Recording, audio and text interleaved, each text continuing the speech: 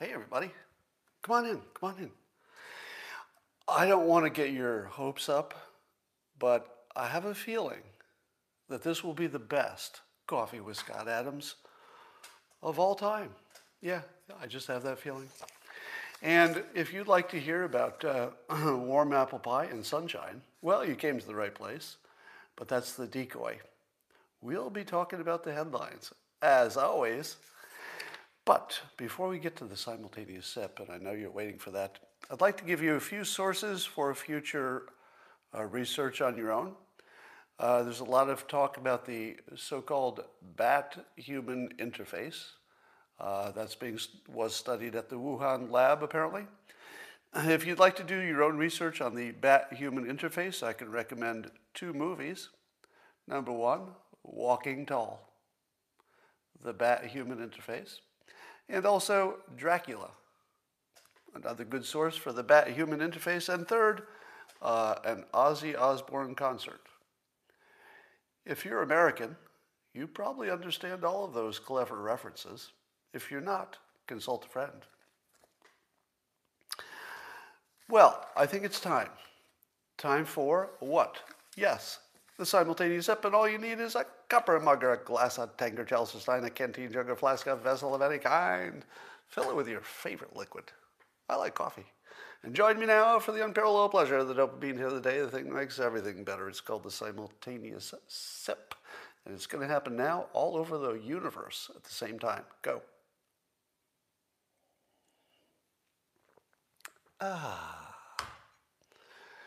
All right, people. Remember, I've told you that your opinions are sometimes assigned to you by the media. It feels like you're coming up with your own opinions, but probably not. Now, I'm not exempt from this. I assume that I'm subject to the same forces, but it's easier to see it in other people. You can see other people's mistakes easier than you can see your own. That's how we're designed. And I would submit that one way you could determine that your views are assigned to you by the media is if they assign you two views that conflict, in other words, two things that can't both be true, and you accept both of them. Right? Wouldn't you say that would be a good test? To find out if your opinions are self-generated or if they're actually assigned to you by the media. If the media gave you two opinions that you accepted both of them, but they're in direct conflict, don't you think that would be a good test? Well, let's test it. Let's see how many of you here, and let's see if anybody, I'm not sure anybody will fall into this category, but let's just test it. How many of you in the comments, tell me, how many of you believe the pandemic began when a deadly weaponized virus, or at least one that they were working on for the purposes of gain of function, escaped from the Wuhan lab? It was a deadly pandemic weaponized virus escaped from the Wuhan lab. How many believe that that is probably true? You don't have to be completely certain, just give me a probably true. Yes, yes, yes, probably yes, yes, yes, yes. Looks like almost universally people are saying probably true, right? Yeah, we're waiting for something that would tell us for sure, but almost unanimous, all right? So we seem to unanimously believe, the people watching this live stream, that the pandemic was started when a deadly weaponized virus escaped from the Wuhan lab. All right, that's belief number one. Now I'm going to do a different belief. All right, we're going to stop your answering the first one. We're going to go to the second belief. Belief number two. The coronavirus of this past year is basically just a bad flu. In the comments, how many of you believe that the coronavirus and COVID-19 are overdone and that they're basically just a bad flu?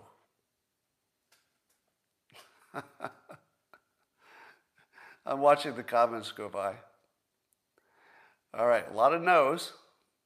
Good, a lot of no's. But there are, strangely, quite a few yeses.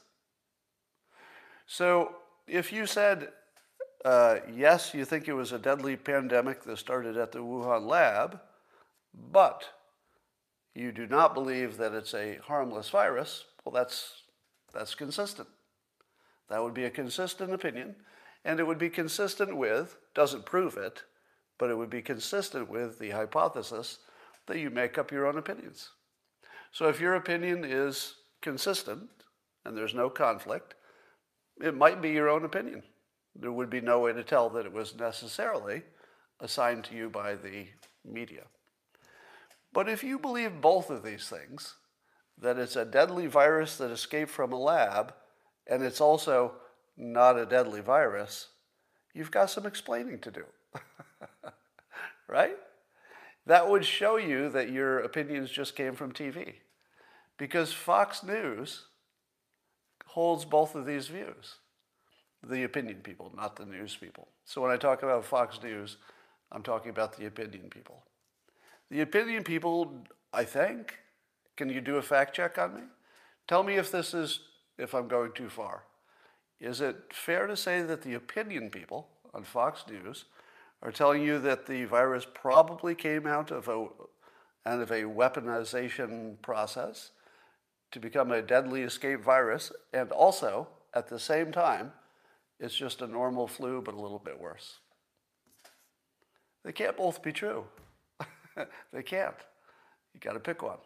If you believe both of those things, I believe you could say for sure your opinion came from TV and did not come from your own thoughts. All right, here's some good news. In the comments, tell me, in the comments, I want to see how well informed you are, because we're all watching the news, right? Probably every person who's watching this live stream also consumes a good deal of news. And given that the biggest story in the world is still COVID, how many people approximately, without checking, okay, no cheating, don't check any sources, tell me how many people died, let's say on average, the average number of people who died per day in the United States only, not the world, just the United States, how many people died per day in the past week from COVID? Just off the top of your head, because you all consume news, and it's the biggest story in the world, so how many was it? Somebody said 50, 17, 1,400, 1,000, 10, people saying 3, 1,000, 350, 1,500. All right, here's the number. This is CNN's reporting. It said that in the past week in the United States, there have been 427 deaths. That would average out to 61 per day. 61. 61. Do you know what weren't we up to like 3,000 or something at one point? What was our peak? 3,000 per day, I think. We're down to 61. Do you know how CNN reported this low number? They had to add the whole week together so it would be over 100. They had to report it as 427 deaths over the past 7 days. They couldn't report the daily deaths because they're too low, and it would make you not get a vaccination. Probably. I'm assuming that part of their thinking was the public good, I hope, and that they were trying to not report it as the good news that it is, because it might cause you to act differently. And I can understand that. That would be a responsible thing to do. But it does appear that they have added the whole week together to get over 100, because if it's not over 100, you're not going to care. If it's not over 100 per day, you're not going to care, are you? It's just too small. And what do you feel is the accuracy of counting COVID deaths? I know I'm leading you to the obvious answer. Do you think that we've always been really good at counting COVID deaths? No, of course not. We've never been good at counting COVID deaths. What do you think? What do you think would be the relative accuracy? Let's say you were not so good at counting COVID deaths, but you're trying really hard. You're trying to do your best to count them right, but you're not that accurate. How many miscounts would you expect per day? From the number of people who die per day, how many of them would you expect might be a misdiagnosed COVID death? I don't know, maybe about 61 per day. I feel like we're down to the level where the real number of deaths is very close to the number that we miscount. Now, I'm not suggesting that none of them are real, but you're getting to the level where it's just lost in the rounding. Like, it might not even be real at this point. I mean, we could be down to 0 and we wouldn't even know it. We're not down to 0, but the point is that the numbers are so low that they're going to be really hard to count because you're not really sure you're getting them all, right? So that's amazing news. And the reporting also says, listen to how CNN reports this. The good news comes as about 42% of Americans are fully vaccinated. That doesn't sound like much, does it? I mean, it's great compared to 0, but 42% fully vaccinated, that's not like great. While 52% have received at least one dose. A little bit better, but not that 70% we're looking for. But here's what they don't report. If we've got 42% of Americans fully vaccinated, we have all of the vulnerable ones vaccinated who want to be vaccinated, right? Basically, all of the people who have risk and want to be vaccinated are vaccinated. Oh, interesting. Trudy's got an interesting question here. Let me get to that in a minute. So anyway, that's your situation. I think we may be really, really in good shape here. But the news is trying to be responsible and trying to make sure you get your vaccination. I understand the motivation to that. So I don't mind this kind of fake news. This is fake news in my opinion because they're shading the news toward a bias to cause you to act in a certain way. But I feel like it's responsible enough, right? I'm okay with this level of fake news. Trudy said that Pleasanton has had some success getting addicts off the street, but I don't know about that. I don't know how many were on the street to begin with in Pleasanton, but I'll look into that. Maybe there's something there.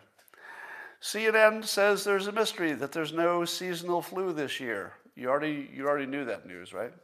You knew that in the United States, the number of regular flu deaths was basically 0 in the past year.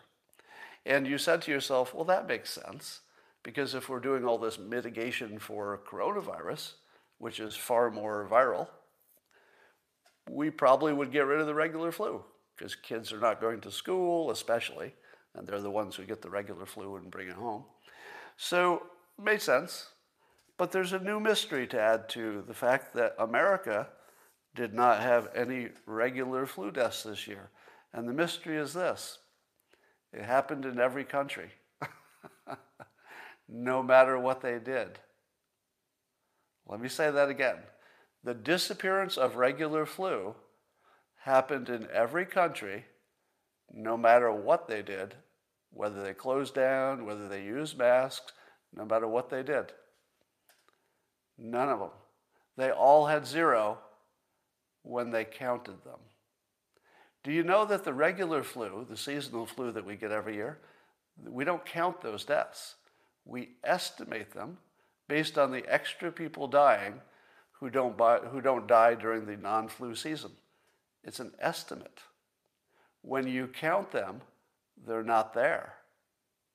Now, a year ago, I told you I believed that we would learn that the regular flu deaths were always fake, that they were never real. And I based it on this observation, that the number of people who allegedly die from the regular seasonal flu every year is in that 50 to 80,000 a year range. The number of people who die of fentanyl overdoses, the same range, 50 to 70,000. Why is it that we all know somebody who died of a fentanyl overdose, but almost none of us have ever heard of somebody dying of the regular flu. Am I right? How many of you have heard of a fentanyl overdose? Somebody you know. Right? Obviously, it hit me close to home. But I also know other people who died of fentanyl overdoses, not just my own stepson. Right? Now, somebody said their grandfather did. So to me, I don't understand why there's one that I hear about all the time and one that I've never heard of in my entire life. Not once, not a single case. I'm not saying they don't exist. I'm saying I've never heard of one. So how could those numbers be about the same when one you hear all the time and one you just don't hear about? Could it be because it's old people dying of the flu, so you don't talk about them because it just looks natural, whereas a young person dying of a fentanyl overdose feels like a bigger deal? Maybe it's that. Maybe. But I suspected that the regular flu deaths were always fake. And I believe that once we know that as soon as you're counting them, they've disappeared everywhere, certainly suggests that's the case. Now, the other hypothesis is that all of the regular flu deaths are being called coronavirus deaths this year. Is that possible? In the comments, give me the opinion. Which do you think is more likely? That there were never really any substantial seasonal flu deaths, or that there were just as many this year, but they were attributed to COVID? I'm seeing a lot of people buying into the misattributed to COVID. But for those of you who think the problem is that they were misattributed to COVID, how do you explain this? Kids didn't get the flu. Now, remember, the kids are not necessarily the ones who are dying from the flu so much. I mean, it happens, but not so much. But the children, it's not that they didn't die, they didn't get it. It's not even just the deaths that are missing. The children didn't get it. If we were miscounting COVID deaths, there would still be plenty of children with the flu. They just wouldn't be dying, but they'd have the flu. Now, of course, people are saying, well, that's because there's no school, Scott. But how do you explain it in the other countries where there was school? Remember, no matter what the country did, none of them had flu deaths. But did they even have flu? I'm going to say that they didn't have the flu either, because if they did have the flu, maybe they would have had the flu deaths. So, is it possible that children in other countries where there was school are having seasonal flu just like normal, but nobody's dying because they're all misattributed to COVID? I'm not sure that we have a final answer, but I'm going to stick with my prediction that we're going to find out that deaths from the regular seasonal flu do exist, but they're so rare that they were vastly overestimated before. I'm not saying it doesn't happen. I'm saying vastly overestimated. All right. Here's the biggest thing that's coming in the future. And it's so big, I don't know if we can quite even grasp how big this is going to be. And it's the change in transportation. Everything about transportation is ready to change. And I'm not sure if you've quite put it all together. Here are just some of the things that are massively going to change because of transportation evolution. Number one, commuting.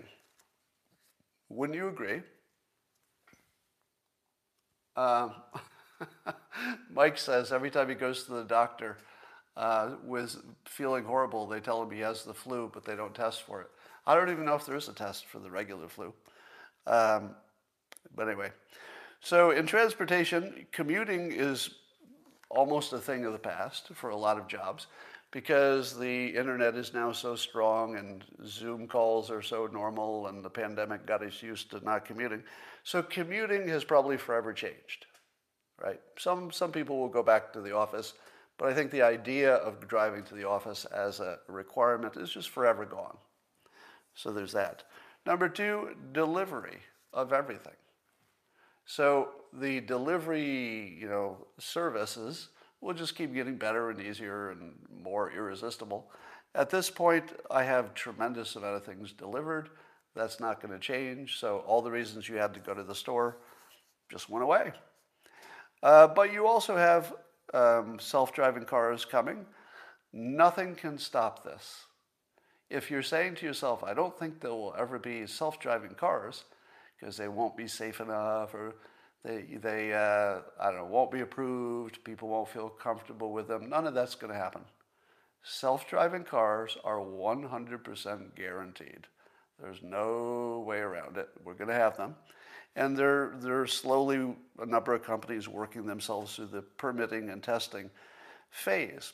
Now, something that I heard Elon Musk say is a good context for this. In order to have self-driving cars, you would have to have computers in the cars that are strong enough, and we do. The computers that are already in new cars are strong enough to do everything a self-driving car needs. So that's done, basically. Number two, you would need to have enough camera systems to see everything you need to see. That's done. The Teslas, for example, have all the cameras you would need to be a self-driving car. They already have that. The other thing you need, which would help, would be if they're all electric. Because I think it would be easier for an autonomous car to self-fuel if it's electric. I'm just guessing, because you don't have any liquid that might, catch on fire or anything. So I'm just guessing that being electric is going to be a big part of autonomous. Not all of them, but maybe most of them. And then the other big change is the density and efficiency of batteries. The battery efficiency is just every year better and better and better, and no end in sight. It looks like batteries will just keep getting better and lighter and more powerful. And we're now right at the crossover point where electric airplanes are economical. Airplanes. And not only electric airplanes, but your own private little, drone-like helicopter flying car. Now, I'm not sure you'll have your own flying car. Probably there'll be some sporty ones. I don't think you can have your own car to commute, but you're definitely going to have flying taxis. I would say the odds of having flying taxis as a regular feature of life are close to 100% at this point. And it's going to be pretty soon. So you're going to have cheap electric flying vehicles and autonomous cars and no commuting, and everything's going to be delivered.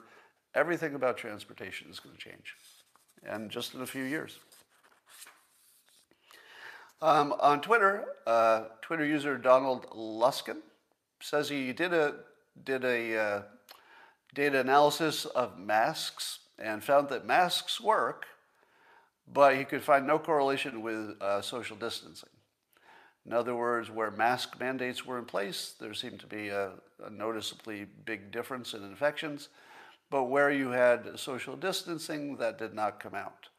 I don't understand that, because I don't know of a situation where you would ever have a mask requirement where you would not also have a distancing requirement, or at least a distancing practice.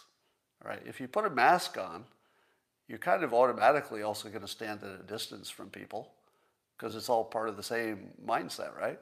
So I don't know how you could imagine that masks work but distancing doesn't. It feels like the data would show either they both work or neither work, but I feel like they travel as a pair, even if the law doesn't require it, just people would act that way. But I ask you this, if the numbers showed that social distancing didn't make any difference to infections, would that tell you that social distancing doesn't work, or would it tell you that numbers don't work? I'd like to see your opinion on this. In the comments, and this is just a hypothetical because I don't know this to be the case, but hypothetically, if the numbers showed that social distancing didn't change the infection rate, what would you assume? Would you assume the analysis was obviously wrong, or would you assume that social distancing doesn't work? I'm looking at your comments. I'm seeing, numbers don't work. Numbers rarely work. Not commenting on this one. Studies are biased, numbers are wrong. Yeah, I don't see any logical way that social distancing could fail. Am I right about that? It just feels to me that social distancing is the most obvious thing that would work every time, to some degree, right? Not 100%. But how do you get the virus if you're not around somebody who has it? I would just assume the numbers are wrong. So keep that in mind. President Biden is making his first international travel, and I'm glad he is, because he's taking on some of the big problems in the world. So he's visiting the United Kingdom, Belgium, and Switzerland. Those are three hotspots in the world. And if you want your president working on the big priorities, you want him to be going to the United Kingdom, Belgium, and Switzerland. Because as you know, that's where most of our problems come from. Those three, the big three, sort of the axis of extreme evil, the United Kingdom, Belgium, and Switzerland. So it's a good thing that Biden is going there first, not doing something useless like President Trump, visiting Kim Jong-un and stopping a nuclear war. But we've got some important topics also with these countries. And I got a preview of some of the topics that Biden will be discussing when he visits the UK, Belgium, and Switzerland. So here are the three things on the top of his list. Number one, cold toast. Why? Number two, chocolate treaty. We've got to talk about that. And number three topic is, which one is Belgium? So I think those are the three topics Biden will be talking about. We'll keep watching that. Speaking of Biden, Hunter Biden is in the news. Some of his emails reportedly use the N-word. The N-word. And not only does he use the N-word, but he uses it in reference to his lawyer. Uh-oh. Who's white. His lawyer's white. So Hunter Biden calls his white lawyer the N-word, but not the N-word ending with ER, but the N-word ending with GA, sort of more, not the full proper word. And people have rightly said, can you even imagine if, one of the Trump kids said something like this and it came out? Can you even imagine? Okay, first of all, that's a fair comment. If this exact same thing had happened with Don Jr., it would be the only news. There wouldn't be any other news. However, let me say this. It's just fake news. Now, it's a real event. I'm sure the email is real. I'm sure he really used the word. But can we really get excited about two white people talking privately about anything? Now, I suppose if they were planning a terrorist attack, I'd probably care about that. But I don't think that as a standard, we should be looking at private communications or communications they expected to be private and have any opinion at all about a private conversation. Here's the opinion you should have about this. Nothing. It's none of your fucking business, right? It's none of your fucking business what two people said privately to each other. None of your fucking business. And it doesn't reveal any racism. If it did, maybe that would be news, right? But it doesn't reveal anything. There's nothing about his Hunter's secret thoughts. There's nothing about his belief of anything. It's a non-story. I would be happy to dump on him if there were anything to this, but there isn't. It's just, political fun. So it's fun to make fun of Hunter Biden. But, I do have some empathy for his addiction problems in particular. That's nothing to joke about. But let the guy make a bad joke. If you want to say his personality is defective, we all have defective personalities. I would make absolutely nothing of this story. Apparently Joe Biden is not much of a negotiator because he can't get an infrastructure deal. So the negotiations have broken down. Now, how hard is it to negotiate a deal when everybody is in favor of the deal? It feels like the easiest thing you could do, right? Hey, how would you like to do X? I love X. Let's do X right away. Okay, let's negotiate X. I agree with X. You agree with X. Let's come together and do X. Apparently Biden couldn't get that done.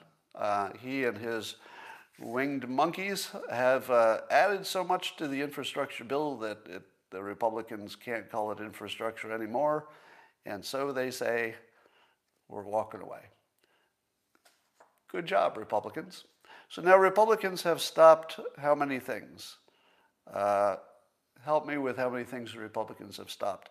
They stopped the investigation of the January 6th riot.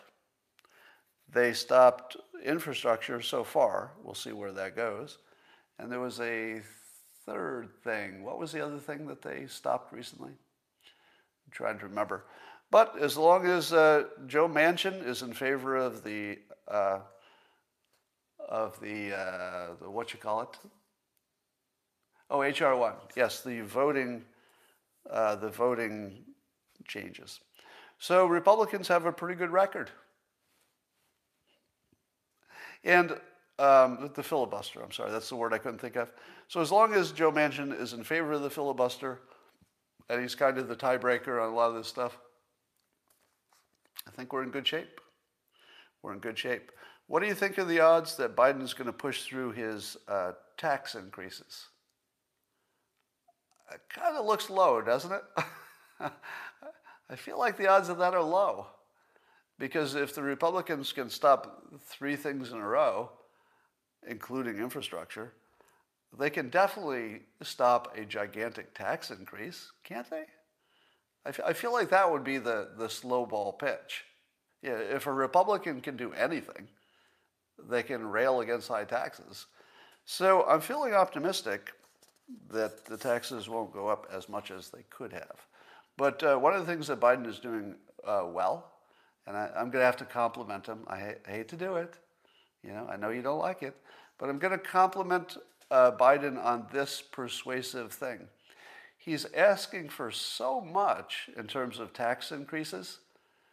It's a good opening offer.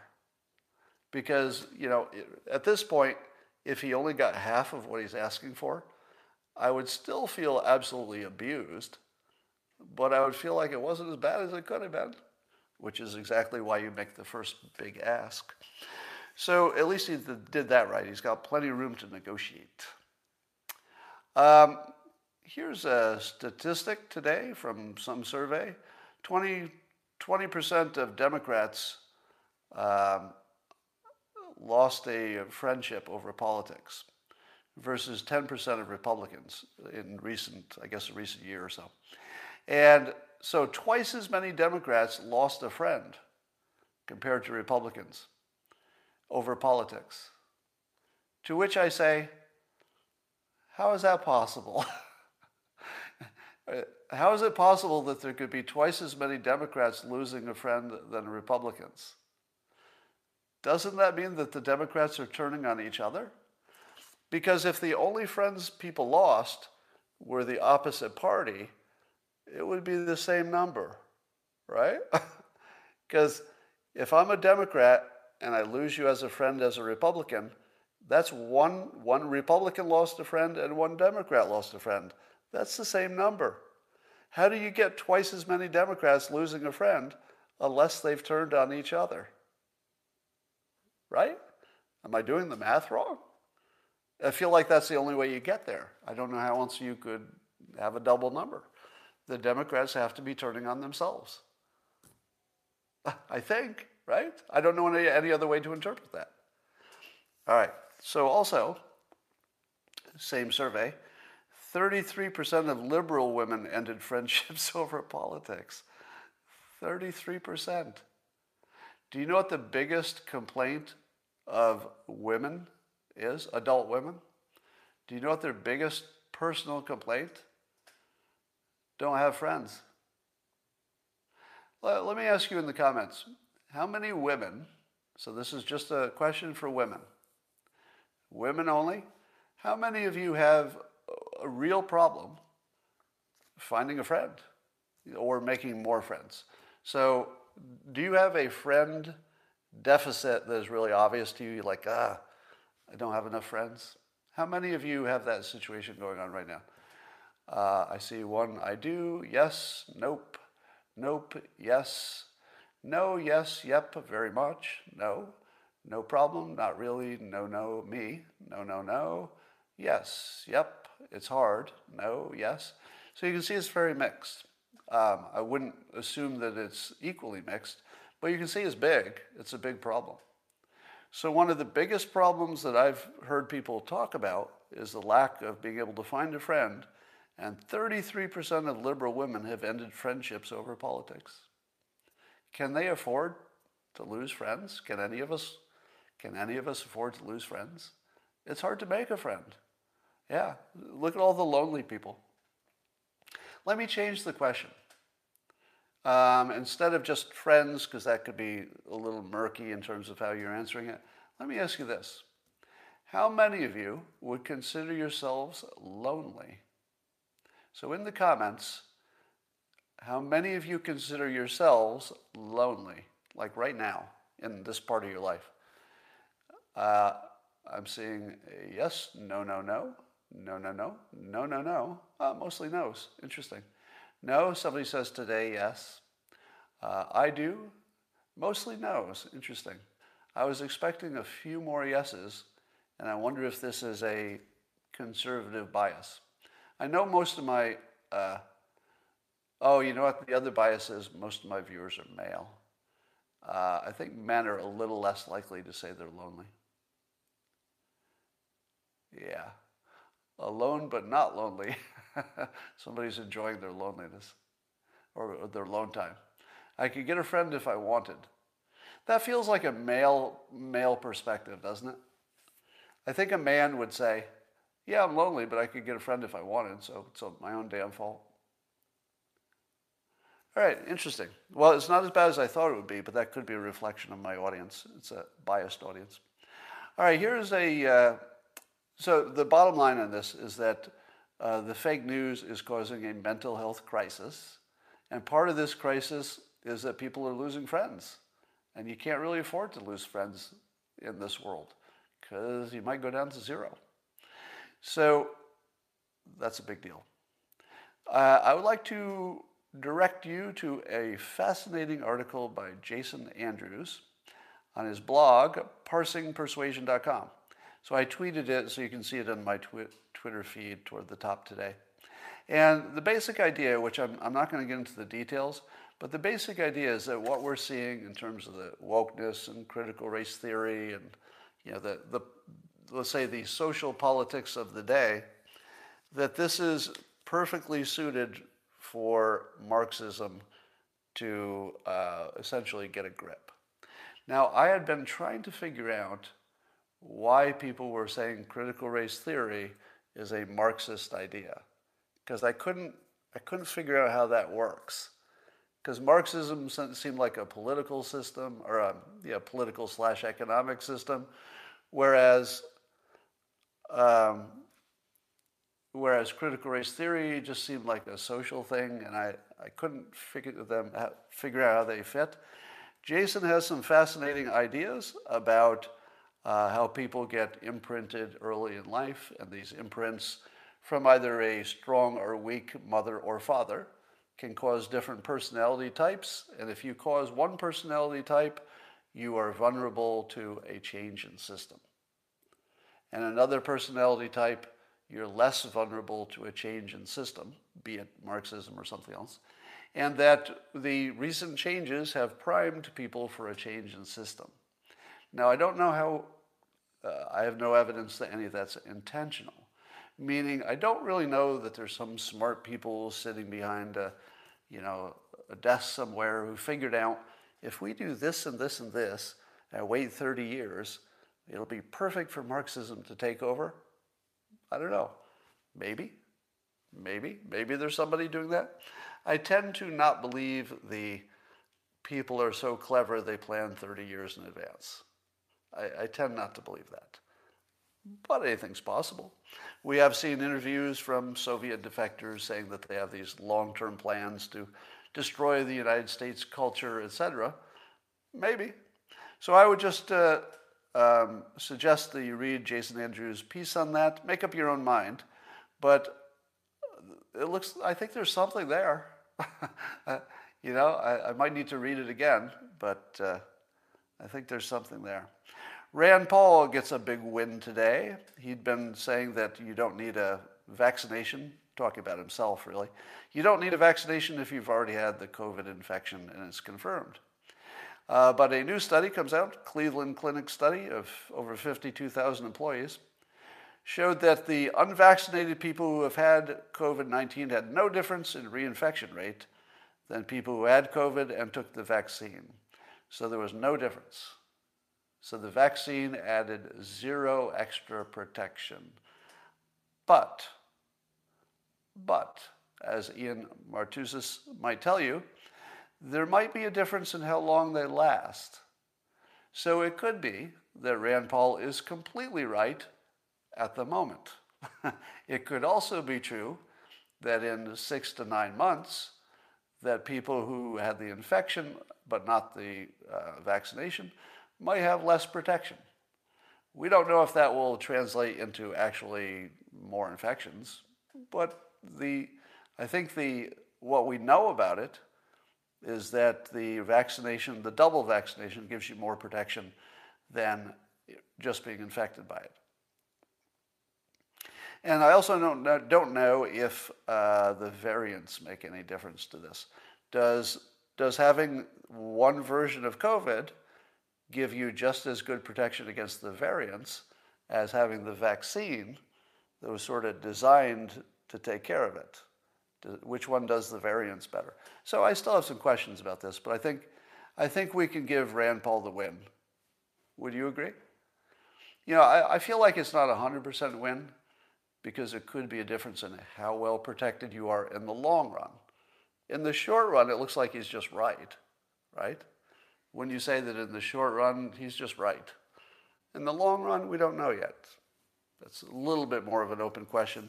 But if I had to put a bet on it, if I had to put my money on it, I think I'd bet on Rand Paul on this one.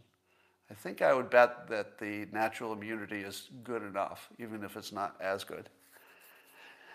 Are you watching the story about New York Times editorial board member Mara Gay said something about Trump supporters politicizing the American flag? And if you like the flag, you probably said to yourself, how do you politicize a flag? Because the whole point of the flag is that it's for everybody. Like, that's what it is. But apparently people on the left think that the full embrace of the American flag by people on the right suggests that it's becoming sort of a racist symbol or a divisive symbol. To which I say, who made that happen? I don't think it was the Republicans loving the flag that turned it bad. Wasn't it the fact that Democrats were stomping on it and burning it that made it not their flag? It wasn't the Republicans that made it not their flag. It was the people who kneel when the flag is flying. It's the people who burn it, the people who disrespect it. How do you blame this on the Republicans? The Republicans always loved the flag. They never didn't love it. But the Democrats and the left are certainly demonizing it. So if it becomes a divisive symbol, who did that? The Republicans, just by being exactly the way they always were? Did they make something happen by being exactly the same as always? That's what happened? No. If something has changed, you'd have to look to the people who changed. It wasn't the Republicans. I don't see any Republicans flying extra flags, really. I don't think so. Although I have seen a lot of flags. I'm going to say that in my town, how many of you noticed this? In my town, we're still a good distance away from the 4th of July, but there are more American flags, right? Can you confirm that? I'm noticing more. And I don't know if those are Republicans who are sort of sending in a bat signal or something. I don't know. All right, let's talk about Trump. Apparently Trump wrote a press release congratulating Nigeria for banning Twitter. And he said, because they banned their president. And Trump said, perhaps I should have done it while president. So Trump is actually talking about banning Twitter because Twitter banned him. And I tell you, you don't realize how much you miss Trump until you see him say anything. Everything Trump says is more interesting than anything anybody else says. And how does he do this so consistently? How does he do it so consistently? I mean, this is the most provocative thing anybody said today, and he's always the one who says it. So, man, is he good at this, the provocative stuff. Anyway, here's an update on ivermectin. I told you the story that Brett Weinstein and others, a lot of others, are talking about how the studies on ivermectin, although individually the studies may be imperfect, if you did a meta-analysis, they seem to point strongly in one direction, but you don't even need the meta-analysis. You can just look at all the studies and say, they all point in the same direction. Some of them might be flawed, some of them might be flawed in different ways, but they all point in the same direction. So this point I don't think I made clearly when I was talking about it before. While I don't believe that meta-analyses are the magic bullet, I don't believe a meta-analysis should necessarily be trusted. But that said, with the evidence that we have, if you have to decide what to do about your own health, and you've got a well-known drug with basically zero risk, and all this evidence that's not perfect, but is really, really, really strong, might be wrong, but it looks kind of right, and there's no risk, and the expense is minimal compared to the benefit if you have any, it's a no-brainer in terms of risk-reward. So if you're telling me, what should you do? Well, the risk-reward is obvious. There's no risk, really. And there's really, really good evidence that it might work. But I have to use might because we're just short of proof, right? There's no doubt about it. It should be treated as something you take seriously. Now, even today, there was yet another story about hydroxychloroquine potentially having some benefit in some study. Again, same thing. I don't believe science is agreed that hydroxychloroquine works. I believe the consensus is still that it doesn't. But I might. If you think my alarm's going to go off, that's not every day. There's something I need to do on some days that I don't need to do on other days, and today's not a day I need to do it. Some people say it's the zinc. Well, I don't know. I think zinc's been tested as well. All right, so there's also a thought that the real problem with ivermectin is that if we had a therapy that worked, you couldn't have gotten the vaccination emergency authorities. What do you think of that? Apparently there's some kind of rule in place that says you can't do an emergency authorization of a drug, the way we did with the vaccinations, if there's some existing drug that's already approved that could do the job, because you would just use the existing one. You wouldn't need to do an emergency authorization. And so there's some thinking that that's the only reason that ivermectin was shown to be not true or considered not a treatment, is just to make way for the vaccinations. My opinion on that is that's ridiculous. I believe that's ridiculous. Here's why. Hey, President Trump or President Biden, you could fill in any president, okay? So this is independent of personality. Whoever is president.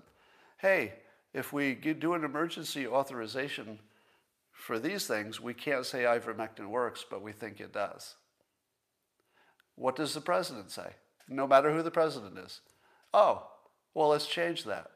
Here's an executive order.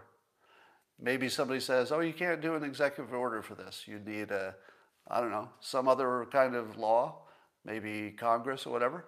Then what would people say? Oh, well, let's change that law. It's an emergency. It's a crisis. No president would let that stand. I don't believe there's any level of incompetence that a president would let that stand in an emergency. If this were not an emergency, the bureaucracy does what the bureaucracy does, and I could totally understand that the bureaucracy would do something stupid. But in an emergency, all those stupid things are presented to the chief executive, and then the chief executive gets to say, yeah, that doesn't make any sense in the emergency. If these were normal days, yeah, but not in an emergency. So then the chief executive would just change that law or ignore it or something. But to imagine that such a bureaucratic rule would actually stop us from, putting a hammerlock on the pandemic with drugs we already have, no. I refuse to believe in that level of incompetence. I can believe in a lot of incompetence. I literally made my living pointing out the massive baseline incompetence of big organizations. No one is more famous for pointing out the inefficiencies and problems with large organization decisions. I'm literally the most famous person in the country for doing exactly that thing. And even I don't think that's even possible. I do not believe that anybody in charge said, no, we can't do this because then we couldn't do the vaccinations. I don't believe it for 1 second. It is so far from being, in my opinion, so far from being a possible thing that happened, I'm not even going to consider the possibility. All right. Yes, I did listen to Dr. Corey's testimony. Here's one thing I never believe. The rogue doctor, who is the only one who can see what everybody else can't see. If I were to give you a category of thing you shouldn't believe, it's this. The rogue doctor, who is very persuasive, and he's looking at numbers, and he's an expert, but there's just sort of one of them. And the other doctors are like, not so sure about that. I would say you should believe the rogue doctor 20% of the time. At most, maybe 10%, maybe 5%, maybe 1%. But if you think, hey, I watched a YouTube and there was an actual very qualified person who had a persuasive argument, the amount of belief you should put on that would be 20%. If you're putting 100% on that, you don't understand how anything works. You can easily find a rogue doctor who will be completely persuasive and completely qualified for any viewpoint you want. Anything. Yeah. So don't believe the rogue doctor. Doesn't mean they're wrong. Definitely doesn't mean they're wrong. But you shouldn't put credibility in it just because a doctor said so. All right. There's a rumor that Dr. Fauci once bought a ticket to an Ozzy Osbourne concert, which would in effect be funding the bat-human interface. But I guess I used that joke twice. Too credentialed to be considered a rogue? Nope. That's the trap. So in the comments, I'm seeing somebody say that that this particular doctor, I think you're referring to, is too credentialed to be sort of a quack. Nope. That's not a thing. There's no such thing as being too credentialed to be a quack. Not a thing. The moment you think that can't be a thing, you're really going to be confused about the world.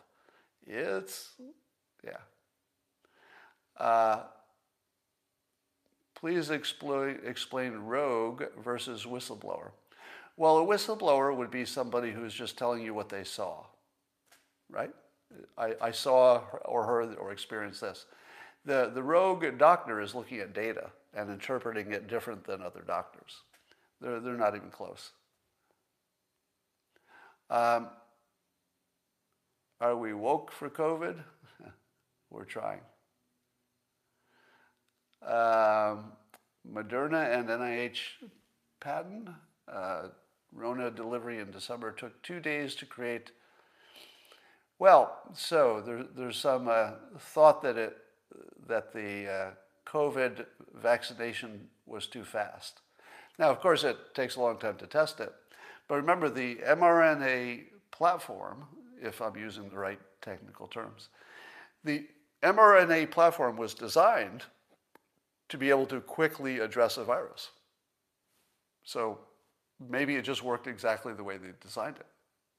Because apparently they can now, they're taking a look at everything from AIDS to malaria to herpes to dengue fever, and they think they can fairly rapidly spin up the mRNA platform to make a testable vaccination for all of those. So that's interesting. All right. How are my decoy titles working? Quite well, quite well. So I finally figured out that I was being demonetized immediately based on the titles in the broadcast, because the titles would often be provocative concepts, but the way I talked about them was not violating any rules. And I do that intentionally. It is my intention to never violate a YouTube term of service, right? Like, I'm going to try my legitimate best to not violate any terms of service. So if I do it, I mean, you know, that's going to highlight a problem, because I feel as if some people maybe do it intentionally, right? Don't you feel like some people are seeing where they can push the line? And if they get banned, that's sort of a different situation than somebody who's trying to follow the rules. I'm trying to follow the rules. Thanks, Trey.